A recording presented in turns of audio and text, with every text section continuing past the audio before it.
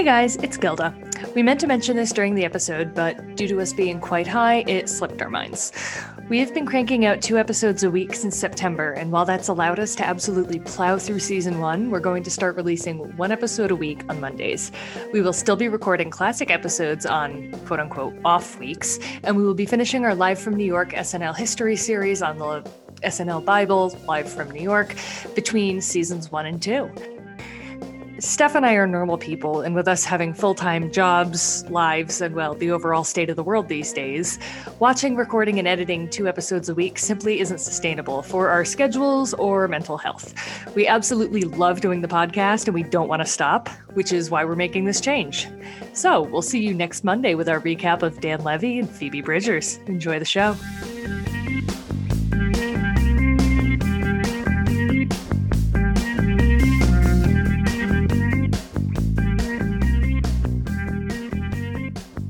I'm Gilda. And I'm Steph. And this is Saturday Night High, the podcast where, well, we get high and watch and then talk about Saturday Night Live.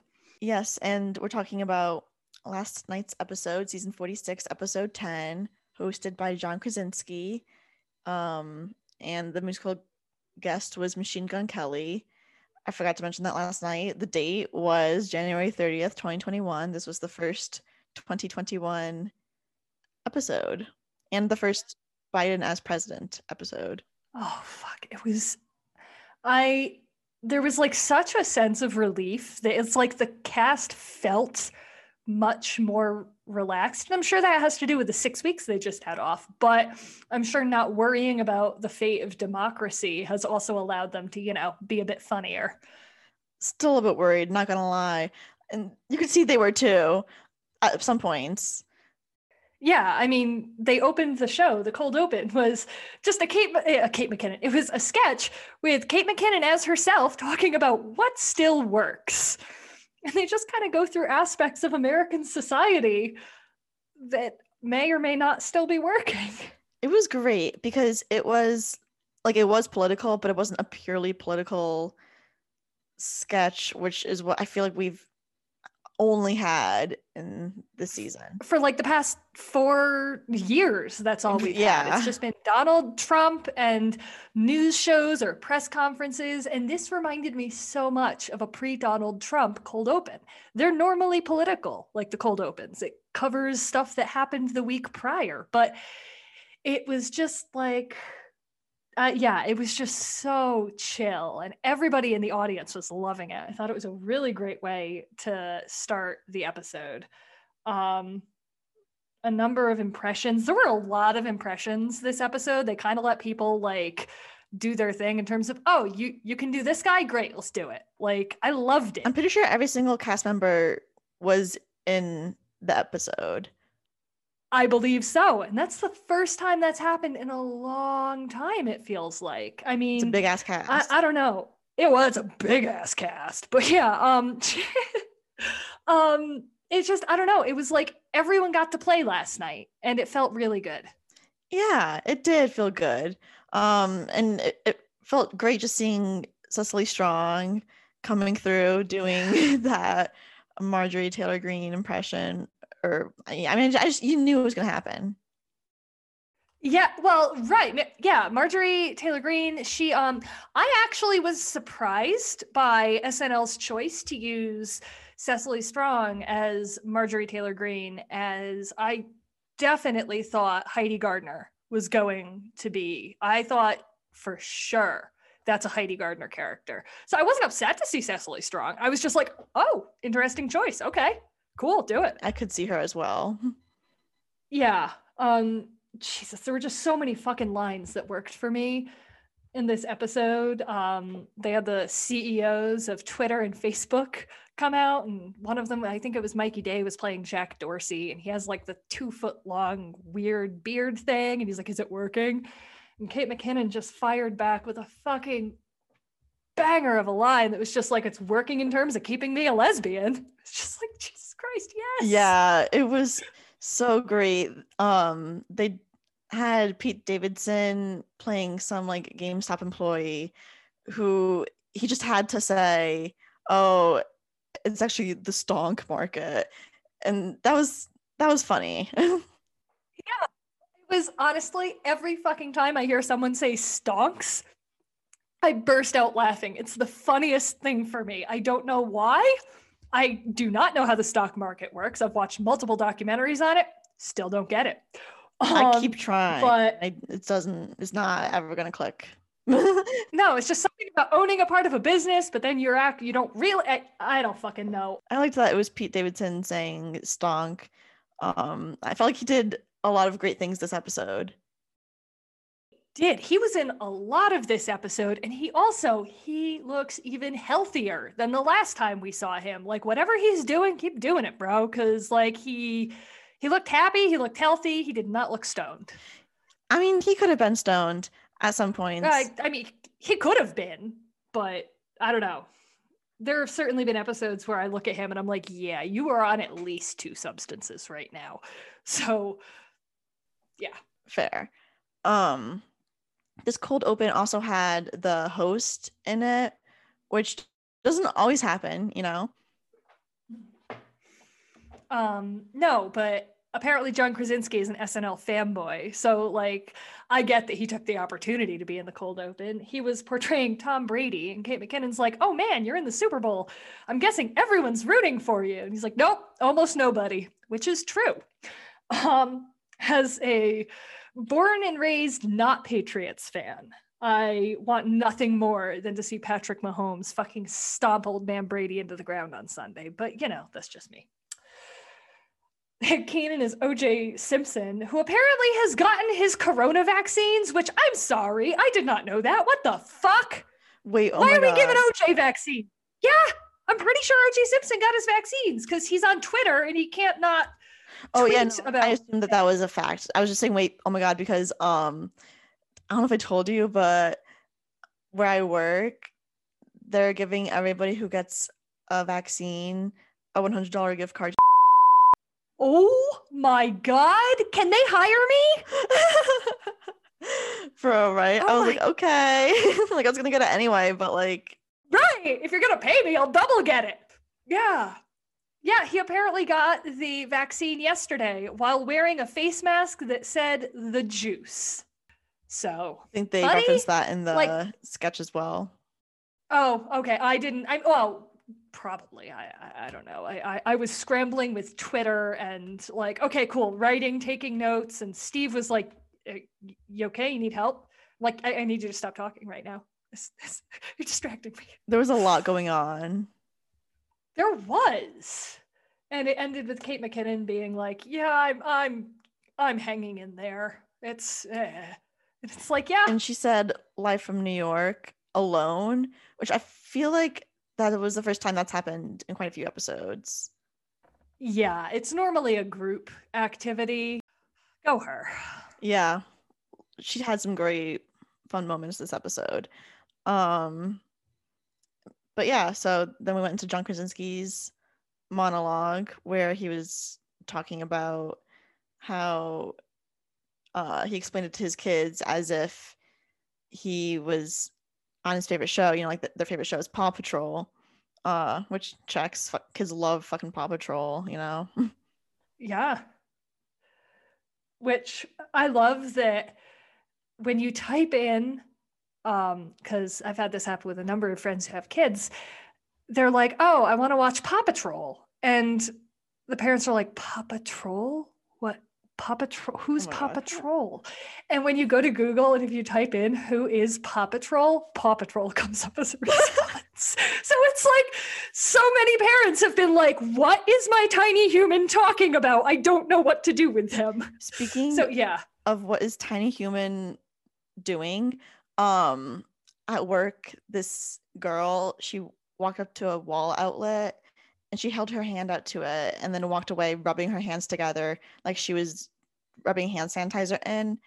And so I told my roommate about that and she was like, oh my god. And she sent me this TikTok of another girl doing that with just like every, you know, thing that looks like it could be a hand sanitizer dispenser. That's the thing. Oh my gosh, that is so cute. It's really funny.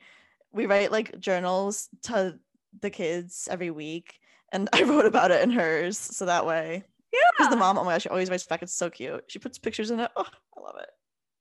But yeah, the monologue started off for me. And when they went to a question and answer thing, I was like, oh no, come on. John Krasinski deserves so much better than a question and answer monologue. About Jim from But The Office.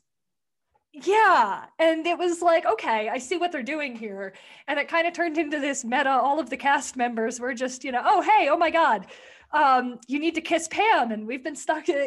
Everyone had been stuck inside for a year watching The Office. And then Pete Davidson comes out. And I was like, oh my God, they are going to do this. And I shrieked so loudly. It was amazing. Yeah. They were all chanting Kiss Pam. Kiss Pam, because they thought that Pete Davidson was Pam, and they made out, and it was pretty good. And then I don't know if you noticed, but at the end, like they went for a hug. I low-key thought they were going to start kissing again. I got a little excited. Oh my God. Yeah, no, I thought that was fucking great. I was like, okay, that started off and I was dreading. I was just like, get through the monologue, just end it, just go to the next thing, which I was very confused. I don't know that you saw this because you just watch it like post. You don't see ads, correct? No, but I do see like how there was an ad break issue with last night's episode. I got that. Okay, so there were ad break issues towards the end. But I was like, oh my God, that's Dana Carvey and Mike Myers doing Wayne's World. Is SNL doing a Wayne's World sketch right now? And I was like so fucking thrilled.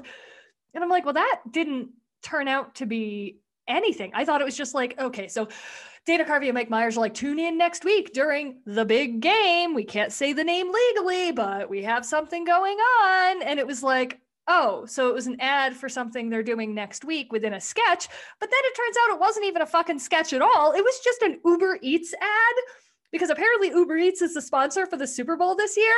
And the ad they did was Mike Myers and Dana Carvey reprising their Wayne's World characters. And apparently there's going to be like a Wayne's World ad next week. But I was like, what fucking brilliant ass marketing to put that as the first commercial in an ad break. It took me half an hour to figure it out. And a very helpful Twitter user was like, that was an Uber Eats commercial. That was not a sketch. Like they're the sponsor for the Super Bowl. And I was like, oh, thank you. That's great. Good information. But I was super fucking confused for quite a bit. Oh my God. I don't remember if my Peacock showing had that ad. Gotcha. It was, truly kudos to Uber Eats, because I was like, I'm thoroughly confused by that. And next, it was like an ad, it was a sketch that wasn't really a sketch. And I was like, why did they waste showtime on this? They didn't. The next sketch was really weird though. It was called Blue Georgia, and it was just like about Georgia, but every character who was there was like surprisingly liberal, I guess, was the joke. Yeah. Pete Davidson was wearing a Syracuse sweatshirt because apparently he had famously shat all over Syracuse not too long ago. Oh no. Yeah, I didn't really know about that. The waitress was played by Aidy Bryant, right? Yes. Yeah, and she she introduced herself. She said like that her pronouns were she/ma'am. It was so cute. I liked this sketch.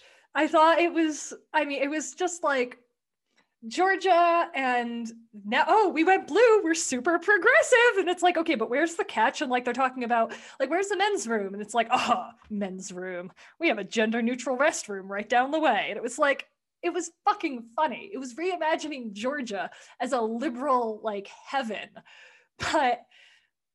And so it just goes on all of these tropes about how these people, they're all super liberal, and a guy with a Make America Great Again hat comes in and he sits down and they're like, you better leave. We'll drive you to the border, but you can't stay here. And then I think it was Cecily Strong came in. And no, maybe it was the health department. Yeah, the health department. That was Melissa Villaseñor. Yeah.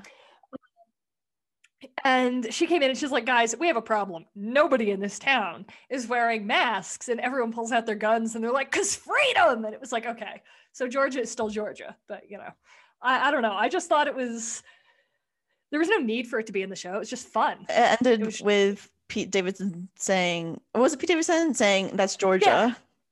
Yeah, he was like, well. Yeah. Also, the Syracuse thing, I guess Pete Davidson, he filmed a movie in Syracuse in 2018.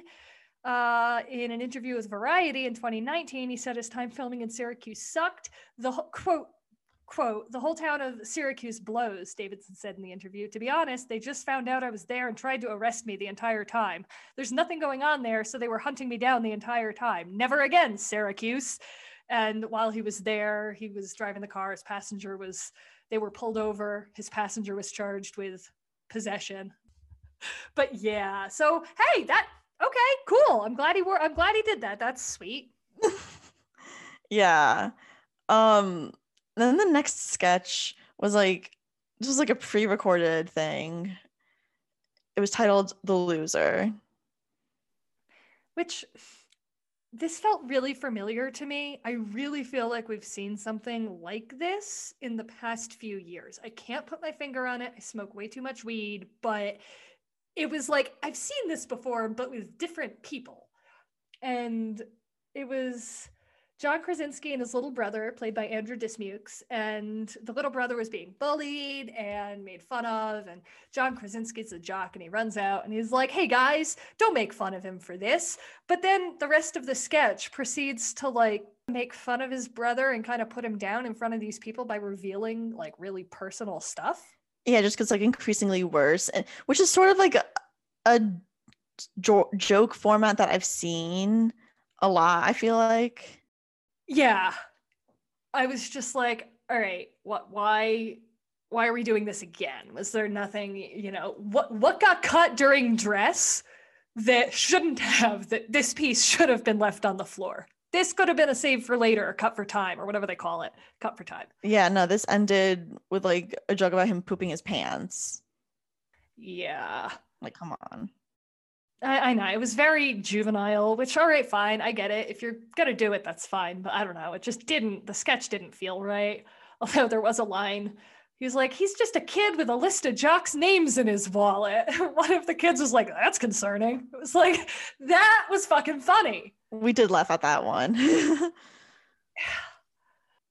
The next sketch was titled The Dividend. It was like a CNBC thing where they were talking about Stonks. The stock. Yeah, really, I couldn't even tell you what they were talking about because I kind of like, whenever I see stuff about the stock market, I can't. No, if someone had texted me and been like, yo, you should buy some GameStop, I would have been like, okay, cool, all right. Like, if you think that's gonna work, I would have done that, but no one decided to let me in on the money scheme. Yeah, unfortunately. Just a regular old person who didn't invest in GameStop. Yeah. And this whole sketch was about John Krasinski, who was some sort of expert Skyping in from Connecticut, and he had these creepy ass fucking children played by Kate McKinnon, and it was Kyle Mooney, right? Thought it was Mikey. You know what? I get them confused all the time. Literally, I can't keep their names straight. I know their faces, and I know, like, I see their faces, and I'm like, oh yes, I know which one it is. But Mikey and Kyle, it's like, they're just such generic dude names that I'm like, yeah, the cute dude. And then there's like, yeah, the dude that kind of looks like a bird, but also is kind of cute. And like, yeah, I love Kyle Mooney. I don't like his Baby Yoda, but I love Kyle Mooney. And I just can't keep him straight. I like Kyle Mooney and I like his Baby Yoda. I'll say it loud and proud. Yeah, but John Krasinski, like, yeah, you said he had a fucked up kids, and like there was art on the back wall of someone like pulling their skin off their face. And it was like, what the fuck? Yeah. Like, wasn't expecting that. And then like the thing that his son had made was a baby centipede. It was pretty spooky shit. Centipediatric was, yeah. Yeah, it was like a stack of babies. It was like, but it was like there was a head on top and legs on the bottom, but just like 12 torsos and arms in between that. It was didn't really... need to see that before bed. Yeah, when Cecily was like, Dale, what's your take on this? And he goes, oh, I don't know, maybe they're homeschooled or something. I laughed really hard. Like, no, Dale, the stocks. Yeah, I laughed very hard at that too, because these kids are like getting increasingly kind of like hostile towards Dale. And they're like, cut the interview. Or no. I was like, at this point, like, Jesus Christ, cut the interview. But I thought it was really funny that when the kids were standing behind John Krasinski, they were like, we saw pornographic images or videos on our phone. Why did we like it, Father? And it was just like the creepiest, funniest thing that like... They're asking him if he liked it too. Yeah, it was, oh my God, it was so, oh God. I actually really enjoyed the sketch, and I thought like them showing up behind the news desk at the end, and then it like cutting to their feet, like it cut to commercial and then their faces flashed back on the screen for a second, and I was like, ooh, spooky SNL, okay. Yeah, I liked that. The next sketch was an ad for Now That's What I Call theme songs sung by the stars of the show. I thought this was really fun. It was a lot of what's the word? Was that not your next thing? No. I took notes about this and they're not here, so I think a page got deleted. Oh, you took notes about it and they're not there. Okay. Right, yeah. So it's like, wait a minute. I was like, that isn't what I have next, but yes, let's talk about that because I had a lot of awesome thoughts. Okay, yeah. It started out and they were talking about how Nicole Kidman sings the theme song for her show, The Undoing. And I don't remember who was playing her, but somebody was playing her well. I believe it was Chloe Fineman. Yes. Yep. Okay. And that it was just a bunch of different examples of shows and funny little theme songs for them. Queen's Gambit was singing about doing drugs and playing chess and how that's the whole show, and Stranger Things was Hopper. Bridgerton, Succession, The Crown was Gillian Anderson. Oh my God. Yes, it was amazing. Honestly, I could watch Pete Davidson sing the Succession theme song to Succession. I could watch that on fucking repeat. I thought it was hilarious. Have you seen Succession? No. Oh my God. And I know you keep like saying it's good. It's fucking hilarious. It's incredible. And there's only 2 seasons. So it has been so long, at least in my mind, I don't remember anything from the past few years, but I remember like, God, well, this is probably about a decade ago. Wow. Okay. They would do these around the holidays, and it would just be like different celebrities or different singers, like just impressions of people doing Christmas songs or whatever. And we hadn't had one of those in so long. And when I saw what they were doing, I was like, oh my God, amazing, because I love these. And I was like, even though I know I've seen the format before, it felt fresh. And I thought it was a really good chance to let people show off their impression work and skills and stuff. It was like letting people kind of like, I almost said grow your wings, spread their wings a bit. So. Yeah, and it of course had John Krasinski doing The Office because that's a great theme song, and he was there. Yeah, that was actually, I really liked that. The next sketch was like a meeting of a bunch of neighborhood friends for their little, quarantine bubble game night. And they were trying to play pioneers, and they were waiting for the pizza at the same time. So when there's a knock at the door, they go and get it, and basically everybody at this party ends up getting arrested for their involvement in the insurrection at the Capitol. Yeah, I thought it was funny. I thought it was a really good way to kind of talk about the whole insurrection at the Capitol thing without making it a cold open or like a focal point of the show. It was just kind of slipped into the middle. I did think it was funny in that like they kept going to answer the door and it's FBI agents, and then finally the pizza shows up and it's Bowen Yang and he's like, nope, surprise, I'm the FBI. And it turns out that I think it was Heidi Gardner was on the couch, and someone, maybe Beck Bennett, was like, oh my God, you can't trust any friends anymore. You just don't know who people are. And she's like, surprise, I'm an FBI agent, you're under arrest. And it turns out that most of the people at the party were actually terrorists. And they were all pretending not to be. It was good. It was fun. Well, and as everyone got taken away, it was like, who could have thought racist Craig or like whatever? And it's like everyone had a nickname of like racist Craig or homophobic Gene or whatever. So I thought that was also really, really good. Yeah. Then we had a performance by Machine Gun Kelly. Yeah. I forgot to look up when he performed. Okay, and I will say this. Last night, Gilda was very confused because they're showing promos for Machine Gun Kelly and like how they're setting him up. And I'm like, why the fuck's he holding a guitar? And I'm like, all right. And so I then went to Twitter and I was like, all right, Gilda's showing her age because I definitely thought Machine Gun Kelly was a rapper. And I did too.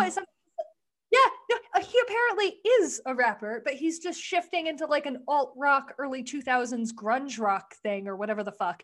So it's like, all right, cool, genre shift. I'm fine with it. I actually really liked both performances.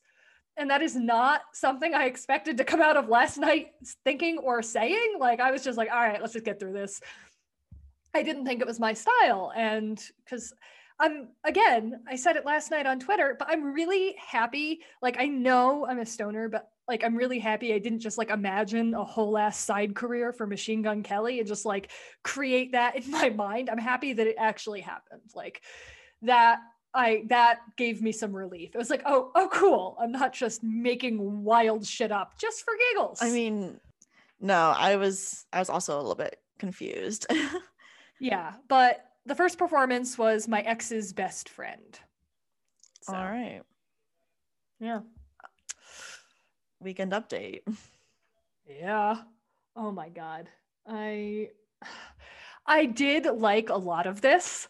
It got better as it went, I felt like. Yeah, it did. There was a joke about how the main exports of America are like tactical gear and student loan debt. And it's like, yep, that's not wrong.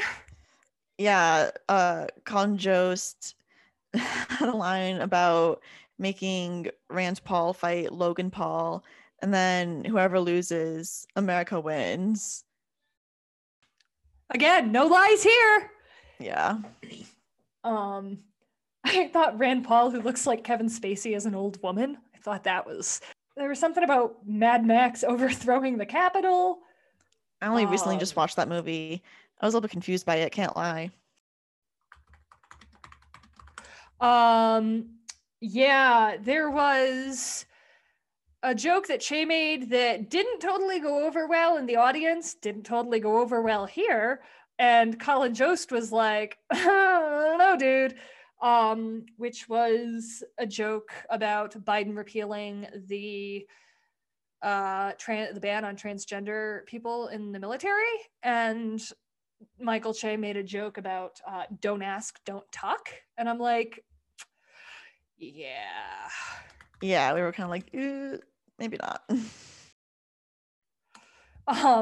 Yeah, so ironically, and I just got a text from a friend saying that he didn't like one of Michael Che's jokes, and this happened like while we were recording, and I was like, oh, okay. And then I was like, which one? And then we just got to this part, and I'm like, I know what joke he didn't like. I remember. Yeah, it's like, I don't know. I feel like that didn't need to go live. That one, it felt icky. It did feel icky. Like, we should be past that. Yeah. And yeah. Anyway, although I did enjoy his joke about the 20s being switched to Harriet Tubman's, and as soon as he gets them, he's gonna do an underground rail.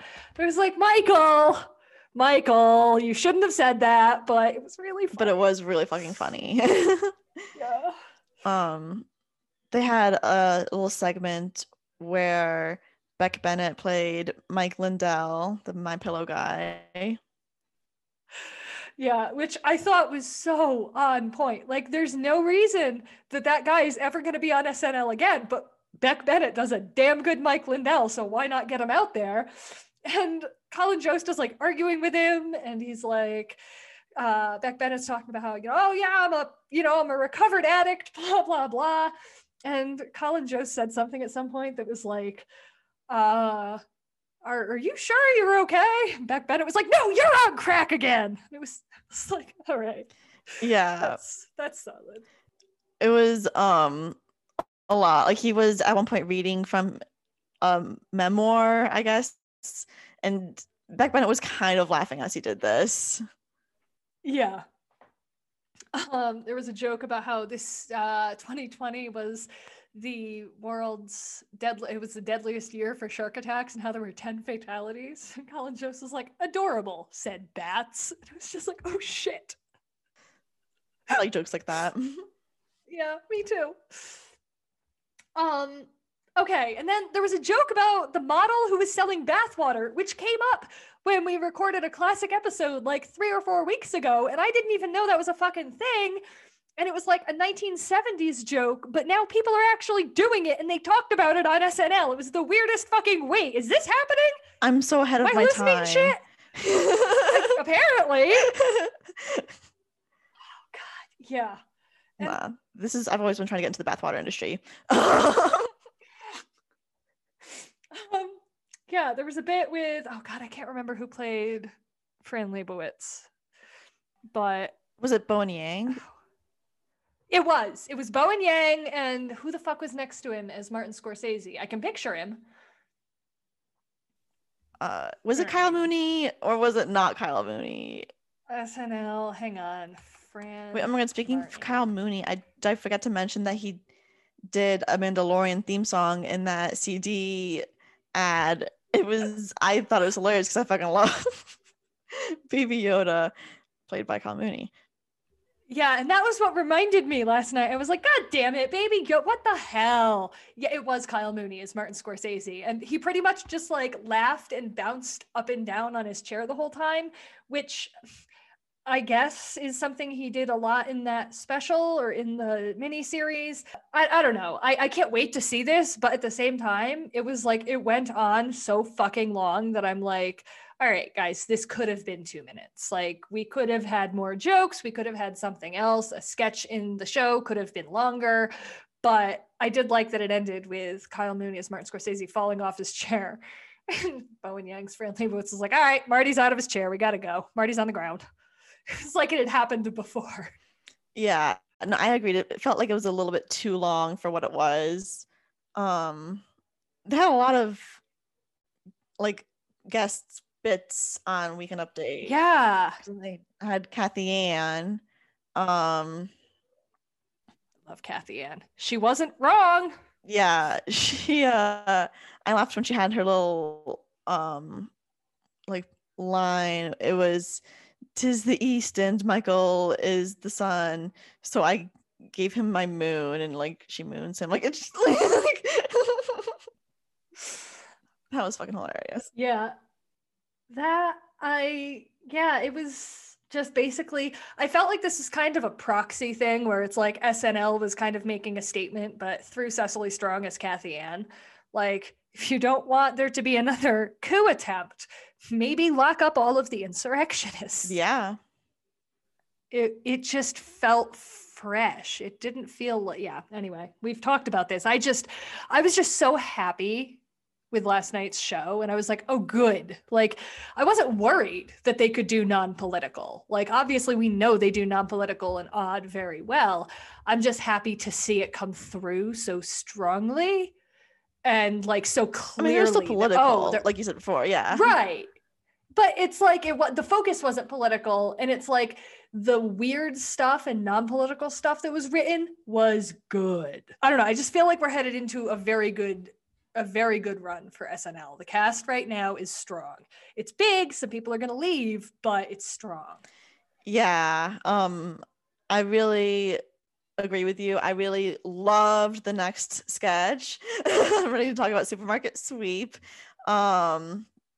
which was hosted by John Krasinski, and there were two couples and one set of gal pals, Chris and Gina, played by Kate McKinnon and Edie Bryant, right? Yeah, okay. For a second I was like, wait a minute, what if it wasn't Edie Bryant? Yeah, I also feel like it should be mentioned the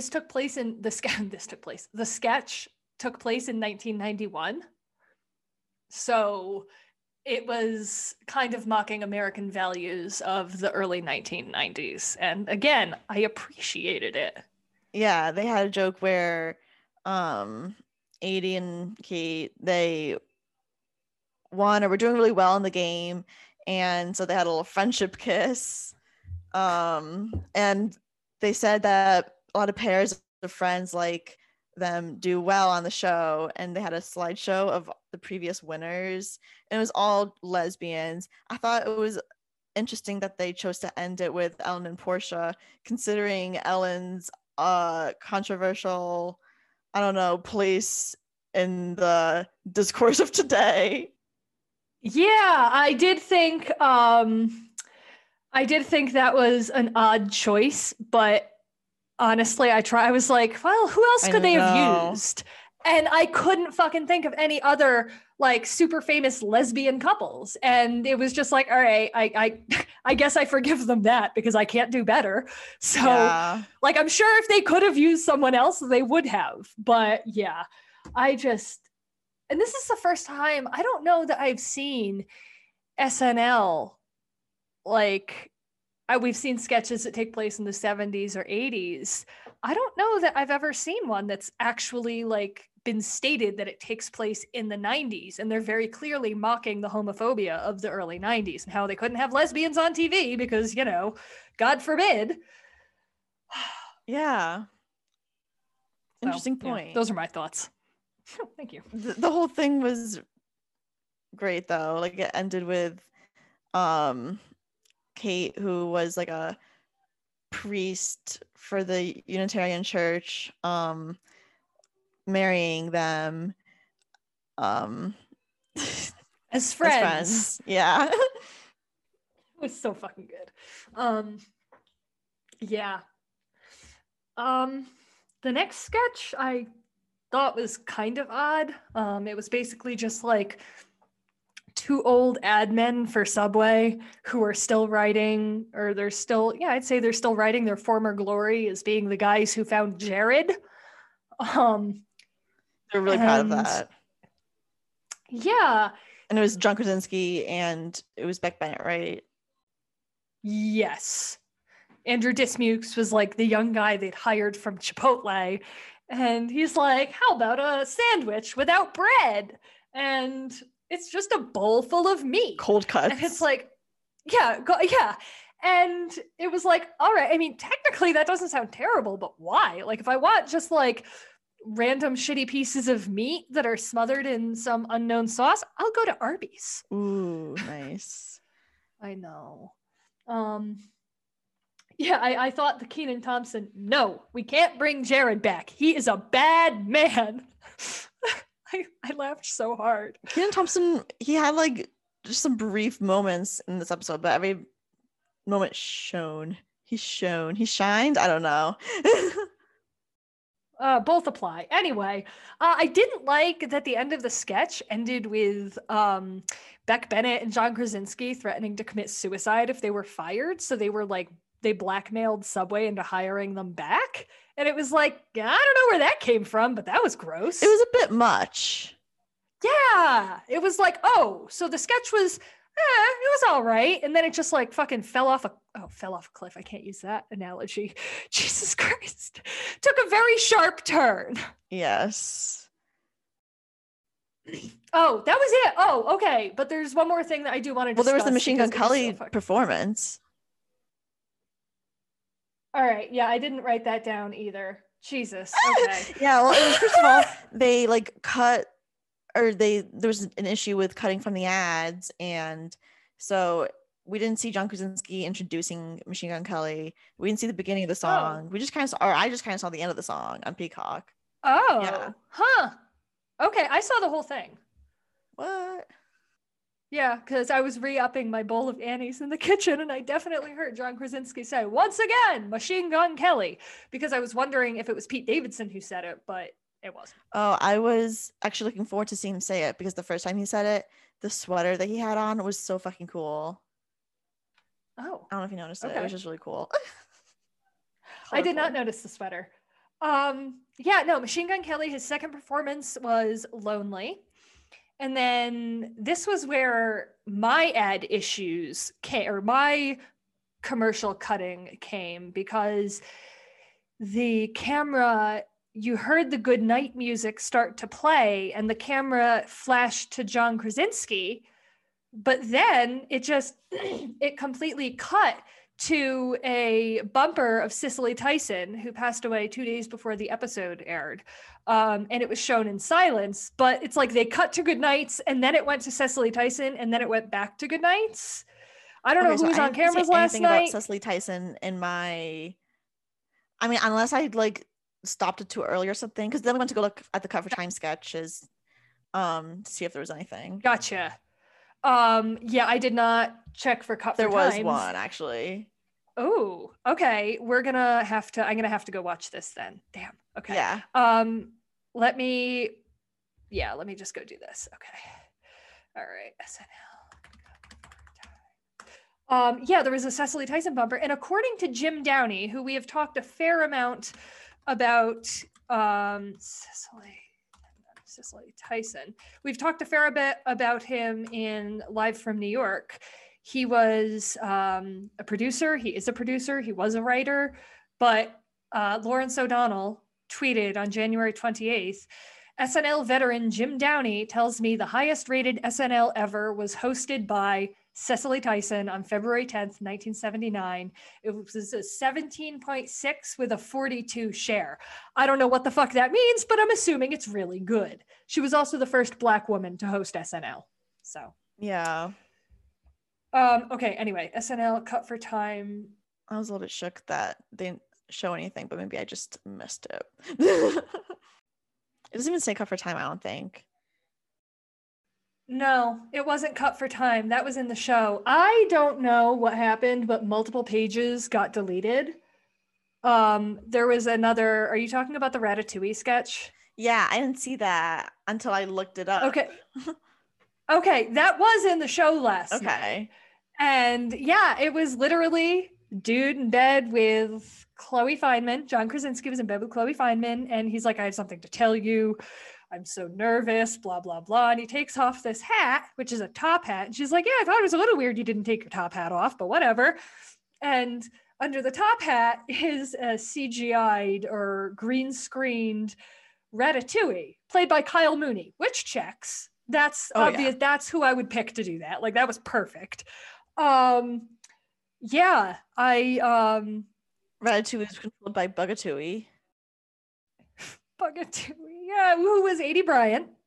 And that no, it's on YouTube. I was going to say, it may not have been on Peacock because it's like Disney, like, content. As she like flew away, she said something about like, this is like, it's a bug's life or something like that. I was like, whoa, okay. Yeah. You just say that, huh? Yeah. How did that end? Oh, it ended with Pete Davidson as the food critic, but it's the sex critic. And I thought this was kind of funny.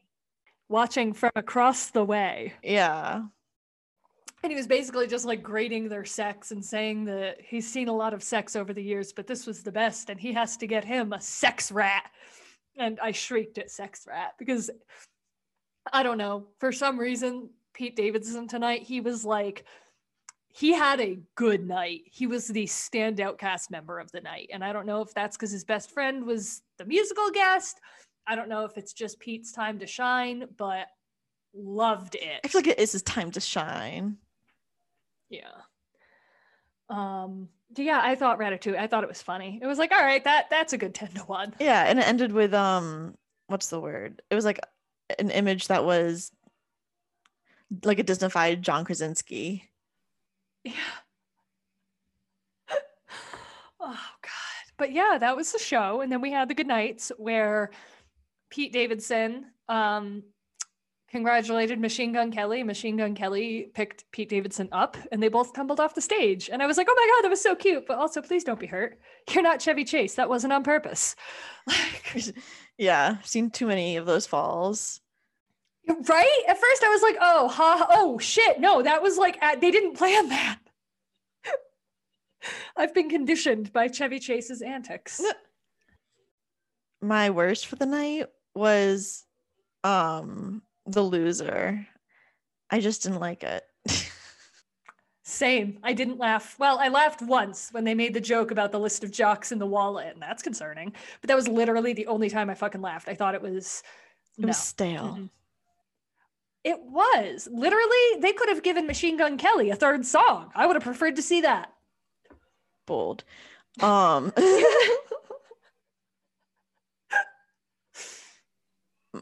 runner-up was the cold open. Okay. I thought it was pretty good, especially for a cold open. I don't know.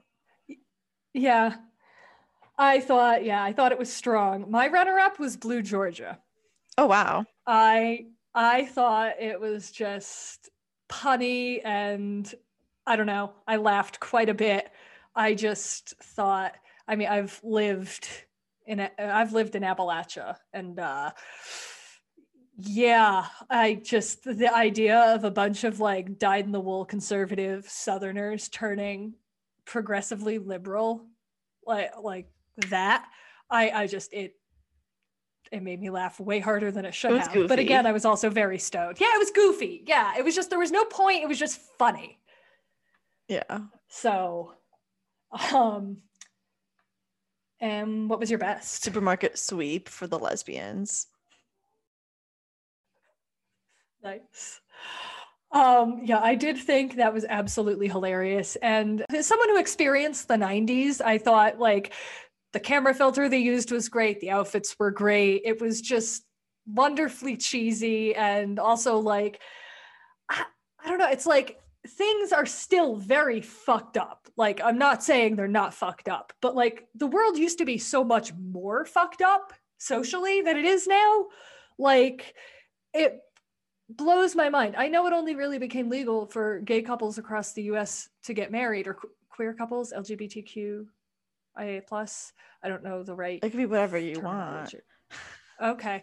Well, 5 years ago, it became legal for everyone to get married. And it blows my fucking mind that 30 years ago, it was like you couldn't even be out on television because people would just be fucking scandalized. Like, that's both amazing and pathetic. You know, Ellen did change that. Okay, I kind of have to take back what I'm not gonna take back what I said about Ellen because she's still crazy fucking motherfucker, but like she did hit them with a yep, I'm gay.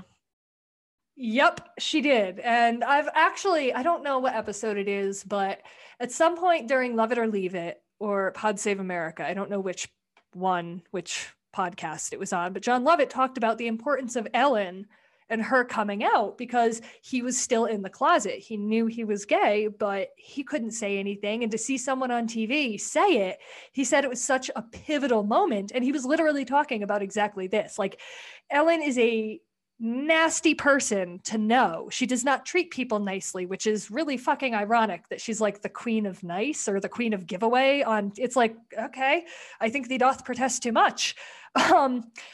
But she did really knock that door down. I think they were talking about the Presidential Medal of Freedom when Obama gave her it's like the highest civilian honor you can get. And John Lovett was talking about his conflicting feelings because, you know, she treats people like shit, but she also holds such a special place for him. So yeah, I have no idea where to find that online, guys. That was a lot. I know. Sorry. That will be way cut down. It took me a while to get there. That's kind of a lot. Yeah. Oh, I thought you were saying it was a lot for me. I was like, oh, sorry. No, my gosh, like a lot of layers of like. Oh. I was like, oh God, whoops. Yeah, I've been out of carts for like 4 days. No. And I actually haven't smoked a ton recently because I was like, oh, okay, this is a good chance to like, you know, lower my tolerance. Yeah, lower. It's a way to kind of make my next few highs really nice. And so I got more, and yeah, this one's hitting me. Hello. Nice. But yeah, and my best of the night was the cold. Yeah. There was not a damn thing bad about it. I thought they're really using this whole Kate McKinnon playing herself and like, I'm not okay. Like, they're really utilizing that very well, and it's very relatable in this pandemic, how it's like, yeah, we're still going on with our lives and we're jobs, but are we really okay? Like, yeah. I like how prominent Kate McKinnon has been. Yeah, I know that she's obviously closer to the end of her reign than not, but with Kenan Thompson, I mean, he's been on the show 17 years now. It used to be 5 and done. And I remember when I think Bill Hader hit 7 or 8 and Fred Armisen was right around the same time. It was like, oh, wow, they stayed a few years longer than normal. And then Fred Armisen went to 11. Kenan's at 17. So it's not becoming like, okay, so in Live from New York, they all talk about how they felt it was like college. You do 4 years, you do 5 years, you're out. And it still is that way to a certain extent, but I feel like people are allowed to stay longer if they're happier. There's not as much pressure to be out the door. Yeah. And it's not like okay, you have 5 years to learn all you can. Good luck. It is, hey, come here, build your chops, get good, and see what happens. And vibe out. Yeah, basically, though, it doesn't seem as like, oh God, you have 5 years to make your mark on American culture. Good luck. So yeah, I also wanted to say, I don't know if Kenan's leaving or not, but I don't know if this was an ad on Peacock for you, but he apparently has an NBC sitcom called Kenan starting soon. And I'm like, guys? I feel like he's done things. Hasn't he done things? I don't know. Or I'm just making shit up. I don't know. I don't know. I honestly, I feel like he has, but nothing as big as a TV show. Not during SNL. I imagine that would be difficult. Maybe it was filmed prior to quarantine, because I know there were talks about him getting a TV show a few years ago and then nothing ever came of it. So anyway, I'm trying to look into it. Yeah, oh yeah, no, that's fine. Filmography.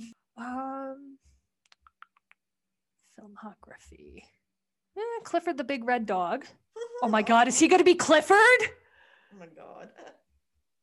If he is the voice of Clifford, I am going to lose my mind. No. He's the vet. Hamburger. He didn't play Clifford. What? His role on Clifford the Big Red Dog was Hamburger.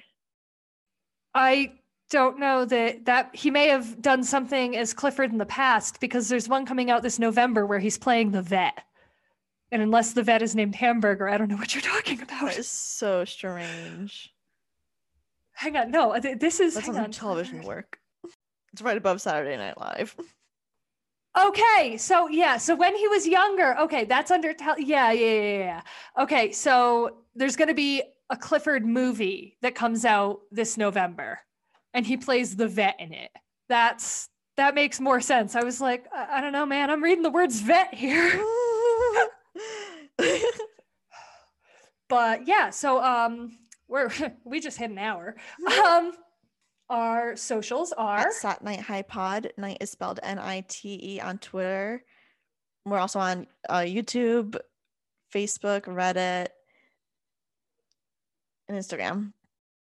Yes. You can find us on all major podcast platforms, iTunes, Stitcher, Spotify, etc. If there's one that we're not on that you think we should be on, email us. We are satnighthighpod@gmail.com. We also have a website, satnighthighpod.com. Yes, I'm Steph. And I'm Gilda. Happy highs. Happy highs.